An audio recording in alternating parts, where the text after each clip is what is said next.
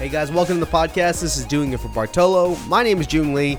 On the show this week, we have Richard Deitsch of Sports Illustrated. Richard is the sports media critic over at SI, and he's kind of the ombudsman of sorts for sports media in general, especially on Twitter. And if you listen to the show, I would assume that you're already following Richard on Twitter. And if you're not already, he's at Richard Deitsch over there. He's a really fun follow. He tweets out a bunch of great articles beyond just being a great sports media critic. He's kind of a great curator of interesting content just all around the internet. So he's definitely worth a follow if you're not following him on Twitter already.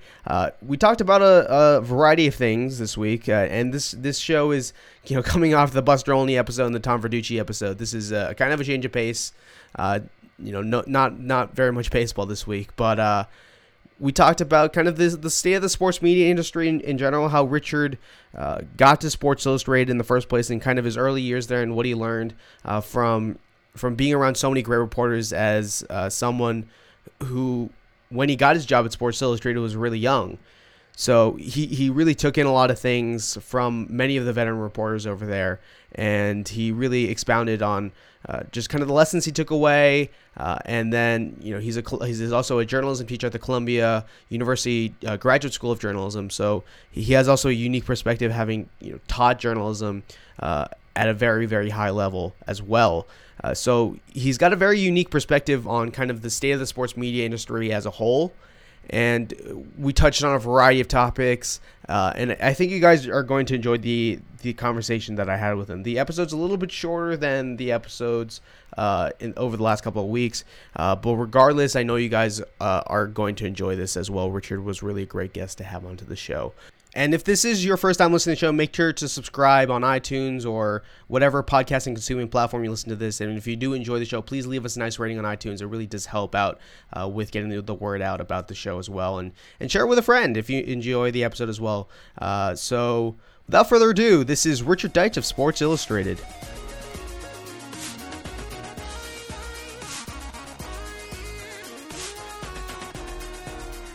On the show today, we have Richard Deitsch of Sports Illustrated. Richard, thanks for taking the time to do this. Thanks for the invite.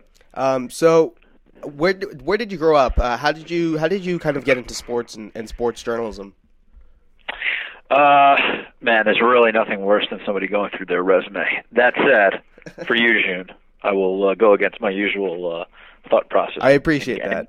And give you some of it. Well, I grew up in a town called Wantagh, which is in Long Island, and I got into sports. Basically, my mother worked. Parents divorced when I was very, very young, and so we had 3 newspapers delivered to our house every day: New York Times, Newsday, which is a Long Island newspaper, and the Daily News. And so, I can remember pretty much as early as 9 or 10 or whatever. Just whenever I came home, if I wasn't playing outside, I just was fascinated by the sports section of the paper. So I started reading that from what I remember pretty early, and we always had newspapers and magazines around our house. My mom got me a subscription to Sports Illustrated when I was really, really young. And so I just I was as fascinated by how people put together their stories as I was watching the sports on TV. And I was obviously a huge sports fan, and I watched every sport, but I was really just fascinated by how are these people writing these stories, and how does it appear in my newspaper the next day. So that's kind of where my love of both journalism and sports came from. Was I would watch sports at night, whether it be the Mets or the Yankees or the Islanders or the Rangers, and then we just had a lot of news around our house, from these newspapers to magazines. My mom, I think way back then, subscribed to Reader's Digest and the New Yorker. So there was just always reading around my house growing up. So that's sort of that's where it fostered. I worked for my local town newspaper when I was 16. So I started pretty young there. I worked for my school newspaper as a high school student. And then when I went to undergrad at the University of Buffalo, I started at their college newspaper, my first semester freshman year, and I would say pretty much, stayed there as I worked at the newspaper as much as I sort of attended classes over the next 4 years. It's not a very uncommon story for people who go into journalism. No, yeah, and I can very much relate to that right now. Yeah, and that's pretty much where I really started writing every day and started at least to find a little bit of a voice was at the University of Buffalo. Was sports journalism and covering sports in general always the focus for you? Yeah, I mean, while I was interested in other subjects, I think I always knew I was going to gravitate to sports. I was just a really huge sports fan growing up, and really just not even just interested in my own local teams, but just sort of interested in things nationally. And again, I was someone who just, maybe there's a reason I cover media. I watched a lot of TV as a kid. I'm sure part of that was being a latchkey kid. And I just was fascinated by how sports was covered. I loved the Olympics and just the idea of how a network could put all these interesting things on for 16 straight days.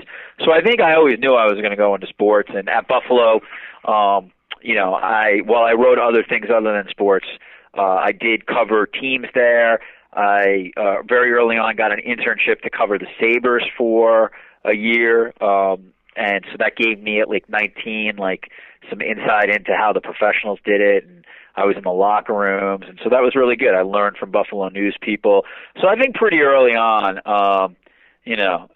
certainly as an undergrad, I thought I was going to head to sports. I stayed in Buffalo for a couple of years after I graduated to cover the Bills and the Sabres. I did that for a gigantic weekly paper up there.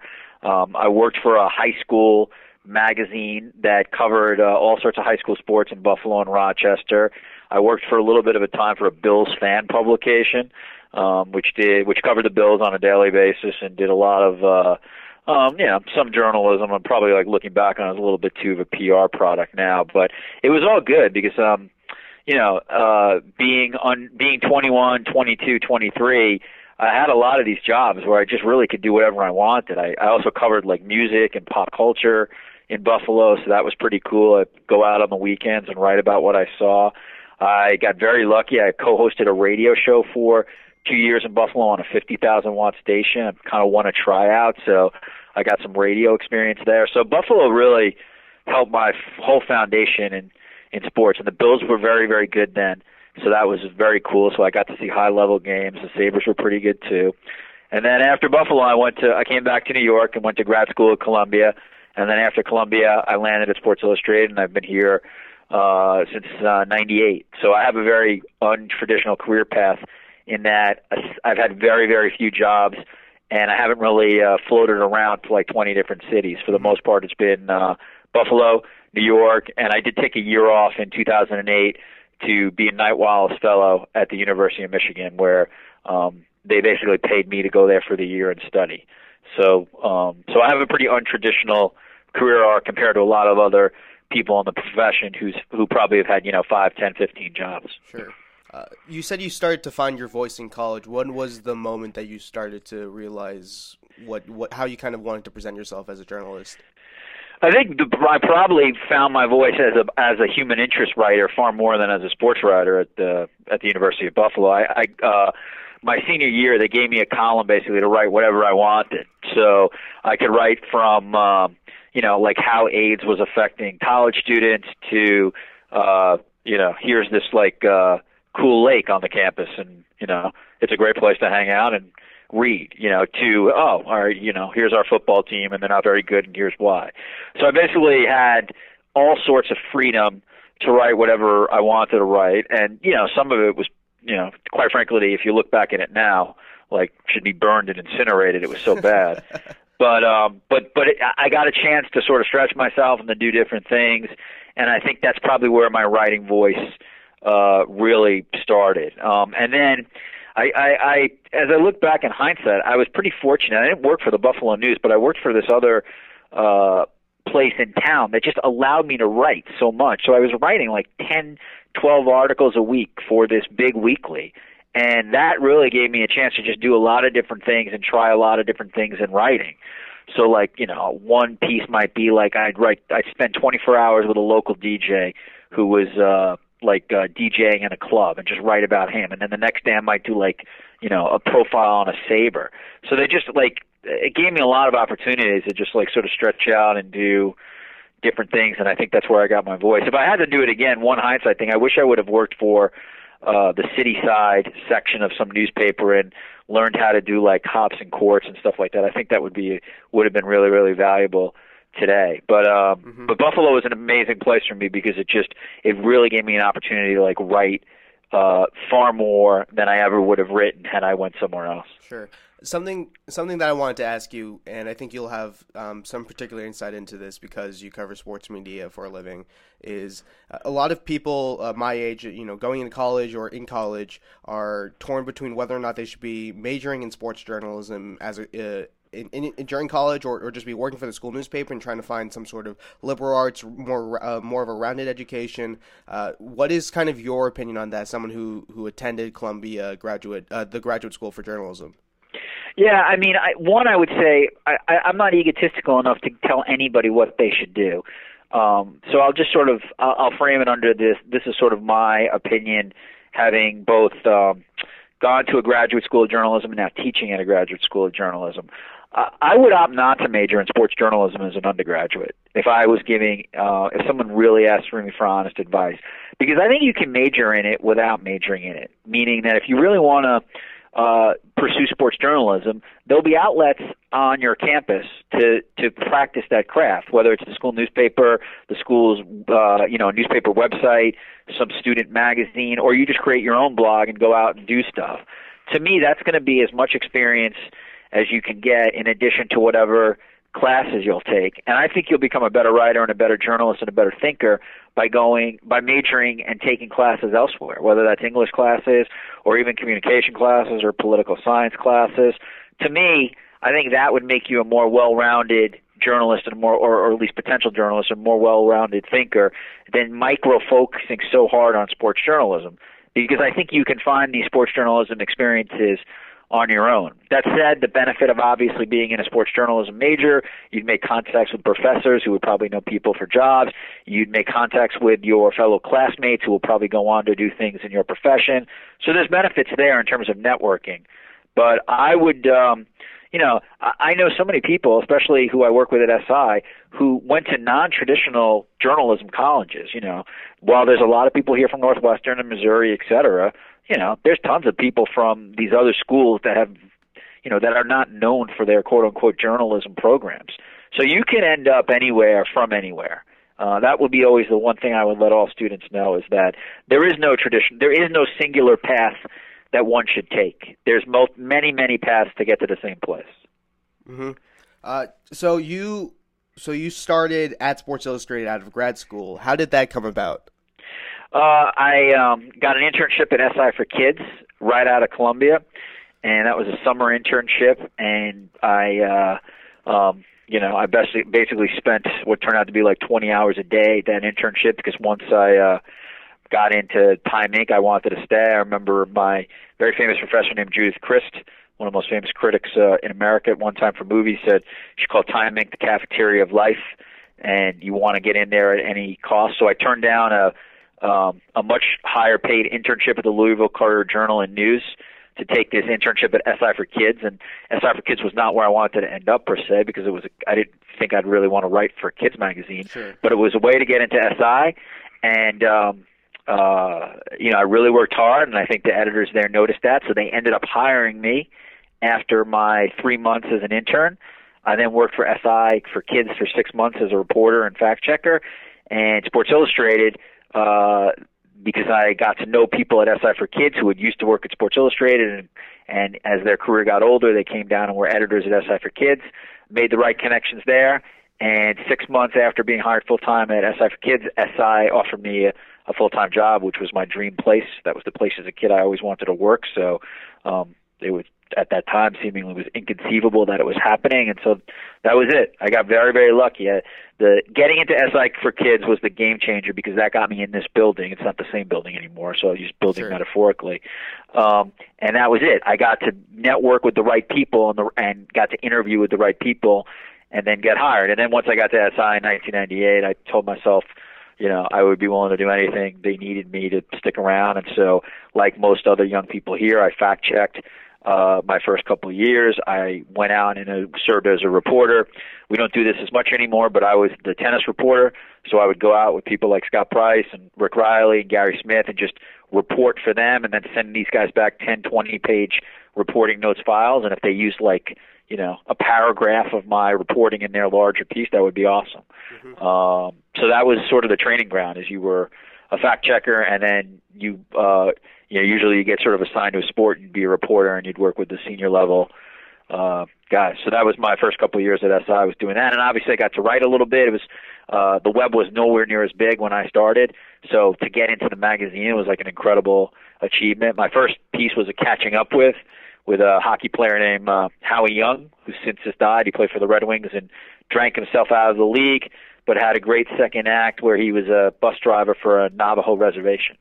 Mm-hmm. And so that's sort of that was my start at SI. And then since then, obviously over the last, whatever it's been, 17 years, I've worked for every part of the brand, from swimsuit to the commemorative division to .com to the main magazine to our commemoratives to our podcast division now. So, once you've been here as long as I have, you pretty much let people know you're willing to do anything to stay. So when you are kind of going through the works and as a young reporter, what were some of the biggest takeaways you took from just being a fact checker, doing all that nitty-gritty work, and also doing a bunch of reporting for some of the veterans over there?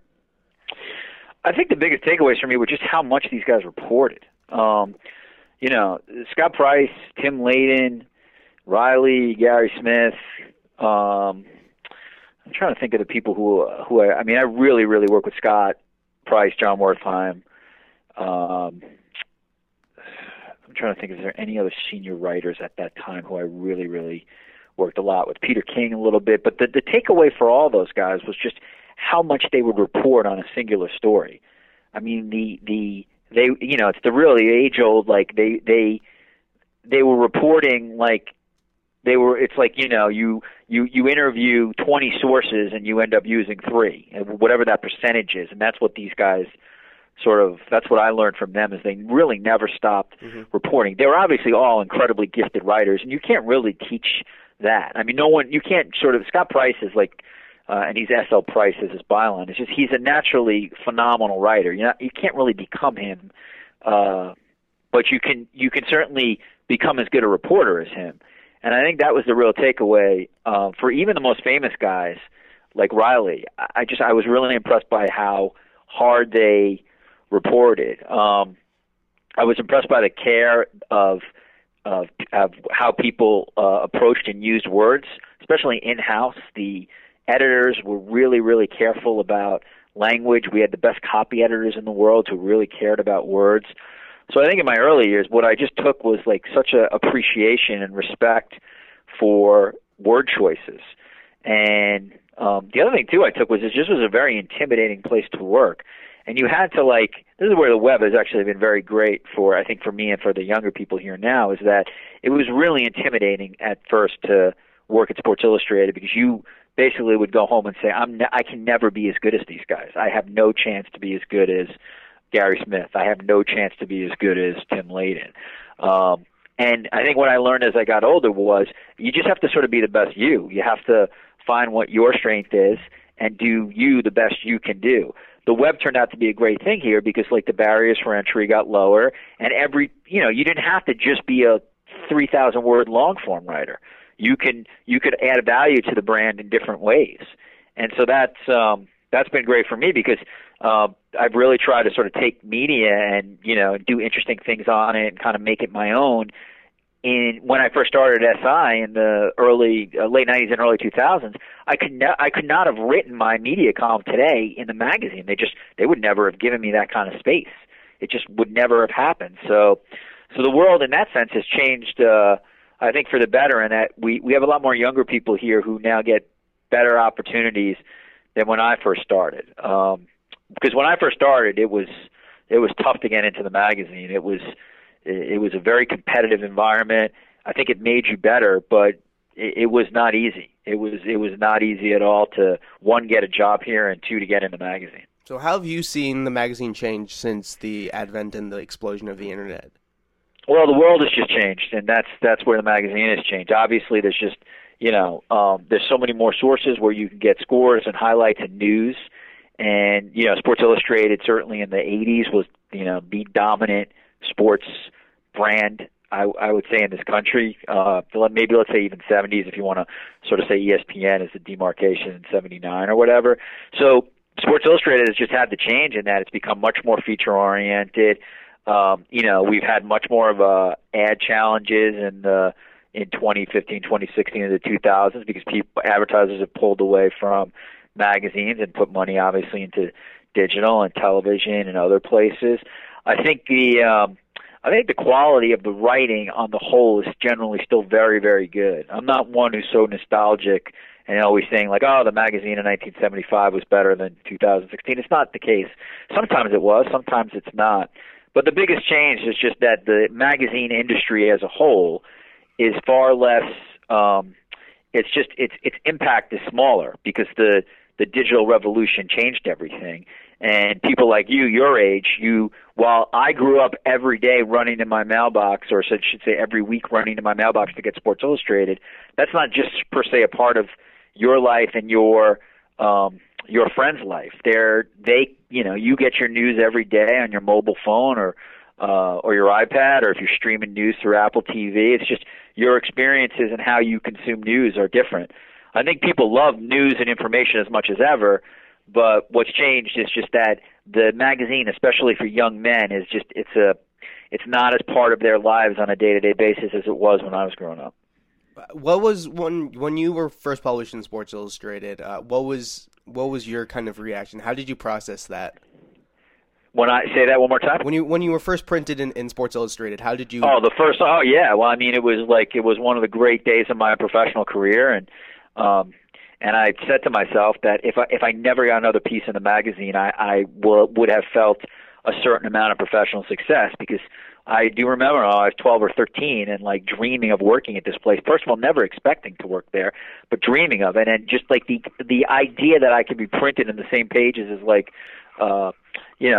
Frank Ford and people like that was just like seemingly inconceivable. So when that Catching Up With was first printed, and it was like 500 words or so, and I probably I interviewed this guy Howie Young for 8 hours, which is absurd. Like in hindsight now, I can't believe the guy gave me the time, especially for 500 words. Yeah, for a 500-word piece. But I was very honest with him, and I told him this is my first piece. It means a lot to me. He was great. He was a really cool dude. And so it was thrilling. I mean, I have it framed somewhere in my apartment somewhere now. I don't know where exactly it is, but I do have on my desk still at SI I have a photo of Howie Young from the cover, and he signed it for me, because I always wanted to remember like the feeling of what it was like to be published in that magazine for the first time, and he signed it. Whatever he signed it, best wishes, happy to be part of your first Howie Young. He died, so I that means a lot to me. And again, Howie Young's not Gordie Howe or Wayne Gretzky. No one other than very old school hockey fans would know who this guy is. But he's really important in my journalism career, because he was the guy who I wrote about in my first piece. So it was like an incredible thrill. And there's still pressure to write for the magazine. That never goes away. It's a little easier now, but you always still feel it, and I feel like part of that is, you just feel like you want to live up to the ghosts and the people before you. So even though, again, it's easier for people to get into the magazine, and there are times when there are much younger writers in the magazine now, and certainly at times writers who are nowhere near as good as the people who used to write here, there's still pressure, and I hope there's still pressure for everybody, because you do want to live up to the legacy that came before you. But that Howie Young piece, it was big. It was big for me, and I obviously since then I have had many, many more pieces in the magazine, but that meant a lot. I still remember the day that issue came out. Michael Jordan was on the cover. He was with the Bulls still. I think it was '98. Again, I couldn't believe it. And I probably took like 50 copies from the office and sent them to my relatives and stuff. So that was a fun day. At what point did you find your niche at Sports Illustrated with the sports media stuff? I don't even know if it'd be so presumptuous to say it's my niche. I know I do it, and people who are interested in the beat know that I do it. But I would never be so presumptuous to somehow say like I'm the only person who could do it here. I do women's basketball too and tennis, and I like those equally. But I was very fortunate in that my starting to work in this subject matter coincided with Sports Illustrated really getting into digital and website. I mean, I guess I was a little bit behind the curve in that other places got to the web before we did. But about whatever it was, 10, 11 years ago, what was I going to say? 10 or 11 years ago, I followed the media people who were in the magazine, and I started morphing a little bit online. Like I wanted to take what we had done in SI the magazine, and we'd always done a media column, and we had always done sort of like, here's what you should be watching this week. And I asked the editors here, hey, do you think I could morph this to online and start writing media online in addition to whatever we're doing in the magazine? And they gave me a chance to do it. And so the timing was just really good in that SI.com was sort of gaining more traction here in terms of we were doing more stuff, and they allowed me to go long, which was really, really huge. I could not do that in the magazine. I had to write 600, 500-word columns in the magazine. But online, I could go much longer, 1,500, 2,000. And then I credit Peter King with a lot of what I ended up doing is the success of Monday Morning Quarterback was so great that I told our editors here that I wanted to do sort of a junior version of that for the media. And I wanted to make, whether it was Monday or some other day, like kind of the destination day as like a sports media column where you get like all these different items and all these different things to come here on this day, and let me see if it'll get some pickup and attraction. And so I started doing it on Mondays, whatever year it was. People seemed to like it, and so it just sort of grew from there. Now I do 2 or 3 columns a week, but I have to give Peter King a lot of credit because his sort of Monday Morning Quarterback franchise helped all of us who do a similar kind of thing in our subjects. I think like he helped convince the bosses that this could be. It didn't have to just be football where you could do that kind of column. You could do it elsewhere. Mm-hmm. Since you started writing that column, what was kind of the state of sports media when you first started writing it? Well, I mean, a million different things. The consumption of mobile wasn't as great. This is prior to like streaming, and Netflix didn't exist when I started writing the column. Just how we consumed news was different. Twitter and social media had not been invented yet. Maybe Facebook, like a sort of a little bit, but not really. So it's just how we consume information has just dramatically changed since when I probably started writing for the magazine like 2003, 2004 in terms of like media stuff. So, I mean, everything's changed. It's just sort of how we consume sports media in 2016 is just, it's not even in the same universe as 2004. 2004, I mean, ESPN probably had, 12 million more households, and it would seem inconceivable that they would have any kind of problems. I mean, they were the dominant player on the block. So much has changed since then. What hasn't changed, though, is that people, still watch television. Sports television is still the dominant way people get their sports consumption, and that's still the same for 2016. Now, cord cutting, cord nevers, some of that stuff is obviously changing how people consume information, sports information. But in general, that's still the same. So, you could almost do a whole podcast on what is different about 2016 versus, let's say, 2006, because there's just so many sort of means of distribution that have changed. But what hasn't changed is people are really interested in the sports media. They're interested in the people who you see on TV. They're interested in the writers who write stories. But everything around it's changed. I mean, social media has changed just so much of just how we consume sports, and I would say that's probably the biggest one for me in terms of changes.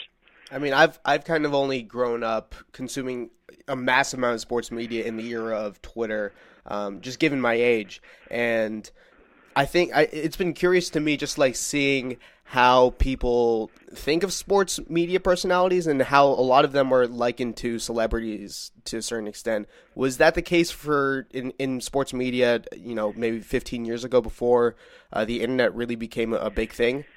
Well, I mean, I think what really sort of changed a lot of the coverage of sports media, I think, was probably Deadspin, who really started covering ESPN the way you might cover a baseball team, in terms of sort of covering people as personalities, covering their peccadillos, really putting the spotlight on them. The sports media people were probably even more famous in the 80s and the 90s, just because it was centralized to smaller places.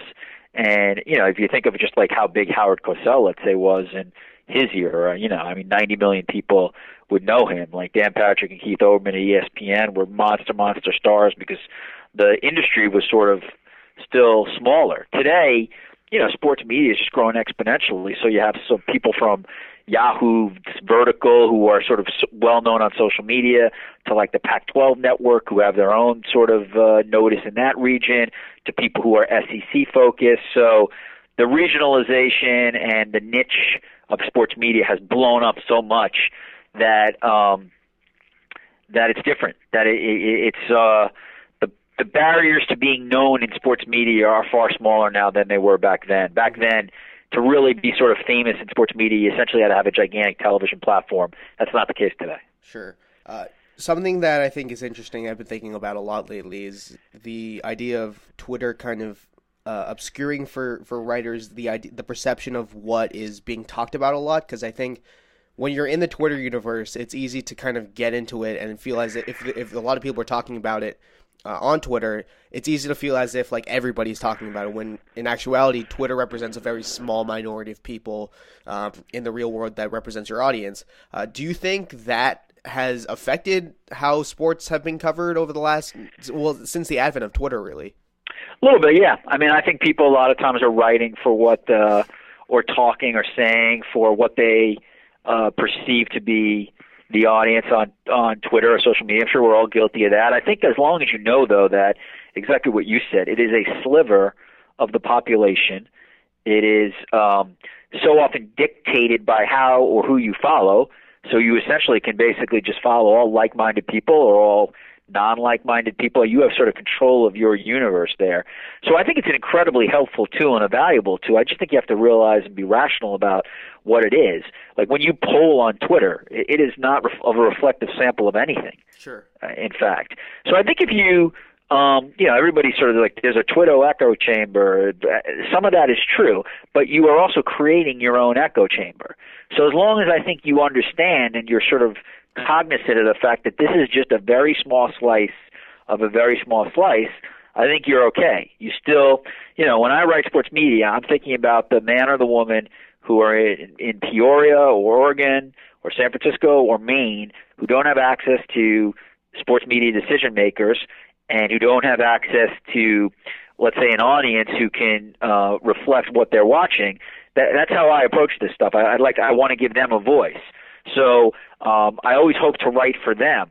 There's no doubt, though, that sometimes because if you're really into the Twitter universe, and I'm certainly a heavy Twitter user, you probably do get a little swayed by what's going on Twitter. So you hopefully can step back a little bit and realize that it's not really reflective of your overall readership and the overall thought process in sports. It's really just sort of reflective on the people who are heavy users on Twitter. How have you seen how Twitter has changed the way you consume journalism and produce journalism? I think it's just speeded up my metabolism. I've read so much more because of it, but it's also very hard to disconnect. It becomes a 24/7 job, so that's really its biggest impact. Is it really makes it become all-consuming and often too much consuming. I think it reveals a lot about the social media. It's been revealing about sports media in both very bad and good ways. I think you can tell who really is a thoughtful and sort of a thoughtful and poignant commentary versus people who are really sort of just out to make headlines and intentional contrarians and people who are really just looking to I think hoodwink the public. So Twitter is very revealing in all that, because there's no editors out there and there's no filter.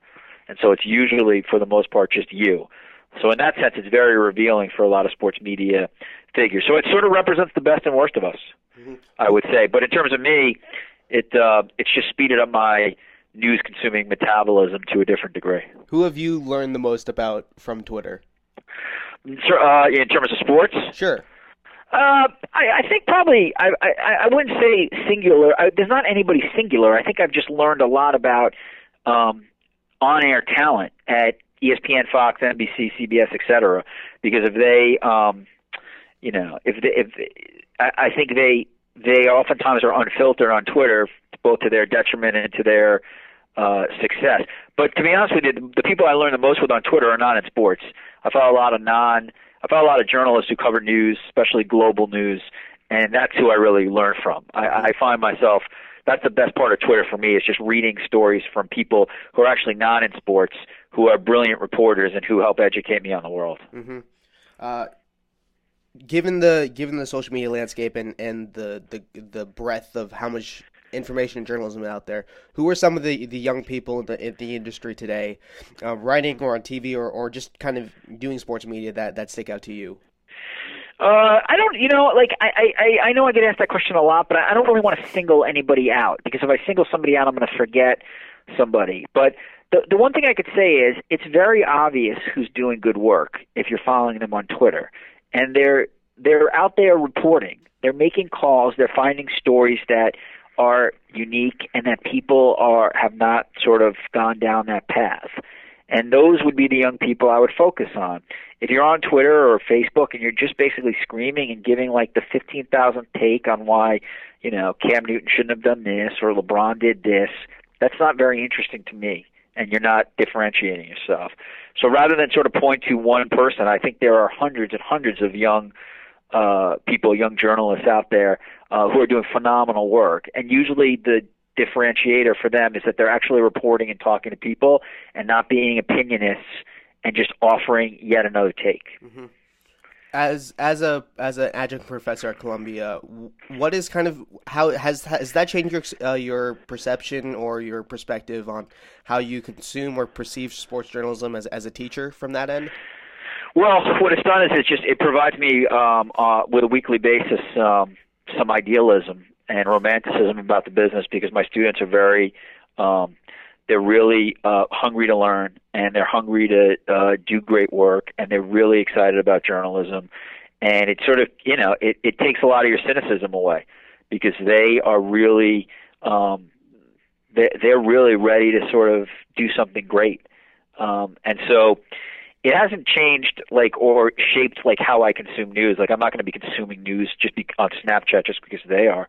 But I think the best thing about teaching is just that you're interacting with young people who are really excited about their possibilities. And that's very good for people who have been in the business for a number of years, because one of the things you have to always guard against is cynicism.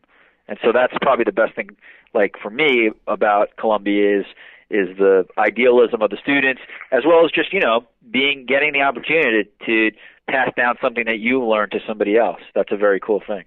Do you think there is too much cynicism in sports journalism? Yeah, but I think it's probably warranted. I think it's a cynical world a lot of times from listen, the idea of the St. Louis Rams leaving their city to Los Angeles is an absolute cynical play. If you're a sports fan, what are you to think? You were told for many years that, they're a part of your community and that this team loves you, and you're making a commitment to buying their product, and then they essentially go off because there's a gold rush for them in Los Angeles. And there's cynicism every day in sports. So, I think you got to try to fight that. I mean, there's still great moments, and the athletic achievements are still incredible, but there's a lot of cynicism out there. I mean, performance-enhancing drugs is a cynical thing if you sort of think about it on its base level. It's basically people cheating the system, and the system is supposed to be, some kind of fair play. So it's hard. It's hard a lot of times not to be a cynic. It's certainly hard a lot of times not to be a cynic covering sports media, because there's a lot of cynical things that happen. Mm-hmm. As someone who covers sports media, how have you seen people differentiate themselves in terms of success? Is there maybe one thing or a couple things that separate the really successful from the rest of the pack? Well, it depends on how you view success. So, that would be my first answer. Sure, if you view yeah. success purely on money and fame, well, someone like Skip Bayless is really successful. I don't consider him successful because I think I would want to judge success on quality editorial and respect of your peers. But others would say somebody like that is incredibly successful because he's making multiple millions of dollars and is on a gigantic network. But to me, I judge success on people who every day don't cheat readers or don't cheat viewers. They go and they work at their job, and they're craftspeople, and they really approach the craft with an artist's elegance and honor. So to me, those are the successful people in the business, and there are thousands out there. You read a story and you're like, man, that reporter went out there and really delivered the goods. Or you watch a piece on television, you're like, that was really well done. Like this wasn't stupid, this wasn't screaming, this was just like a thoughtful take. So to me, that's how I judge success. But it's very subjective, and others would judge it differently. Who have been the most interesting people for you to cover in sports media? That's a good question, actually. I think people who are interesting to me are just people who are forging new things that I haven't seen before. I mean, I think Bill Simmons was pretty interesting for that. At Fox, Katie Nolan does something that's very different. And there are things about both I don't particularly always love, but they're interesting to me because they're doing things that or forging paths no one else is doing. But I find a lot of people interesting. I find quality work interesting. Like that's cool to me. So like when I read like a guy like Bruce Arthur of the Toronto Star, who generally speaking never writes a bad sports column, like that's really interesting to me. Like that's someone who really takes his craft seriously and just works at it. Ramona Shelburne of ESPN is another example. She interned here a long time ago, and to see her continue to do really good work and get better and better every year is interesting to me. So I find a lot of people, I find really thousands of people in sports media interesting. It's probably the reason I do this is because I'm really interested in the craft and how people do their craft and why people do their craft. Mm-hmm. What was the question I wanted to ask?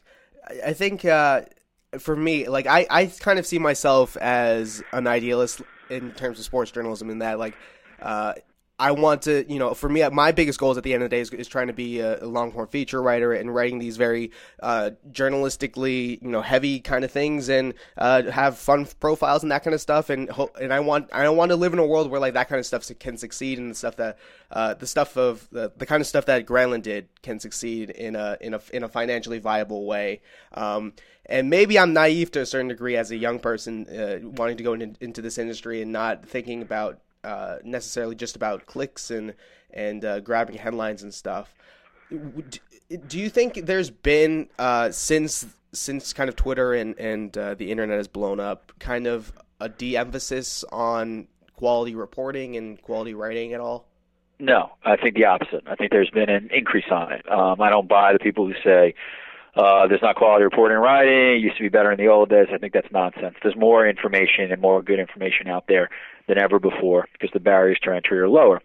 Grantland failing sucked because it was a very high-profile place that did great work, that supported great work, and was dropped by the place that really has the most resources to make it work. But no, if this is the kind of things you want to do, you will be able to do it every single day, especially online, whether it's SB Nation or Vice or SI or ESPN. There's great long form. Happens every single day in this country. And I probably have a million places I haven't mentioned, Bleacher Report, et cetera. So if that's what you want to do, you will be able to do that in this profession. Sometimes it might not be easy. Sometimes it might not be lucrative, but you will be able to write those kind of pieces. Mm-hmm. I've talked to this week. I talked to Shea Serrano and Jonah Carey about kind of on the podcast about Granlund and how it the culture over there and the end of the website and working for Bill, and it's like this is a perception that I think a lot of people have gotten from just Twitter and people talking about Granlund, but everybody just seems to be so loyal to Bill Simmons. And as a Boston person myself, like I grew up reading Simmons, in the magazine and seeing him on TV and listening to the podcast. What do you think it is about him that makes him this person that his employees just gravitate towards and feel completely loyal towards?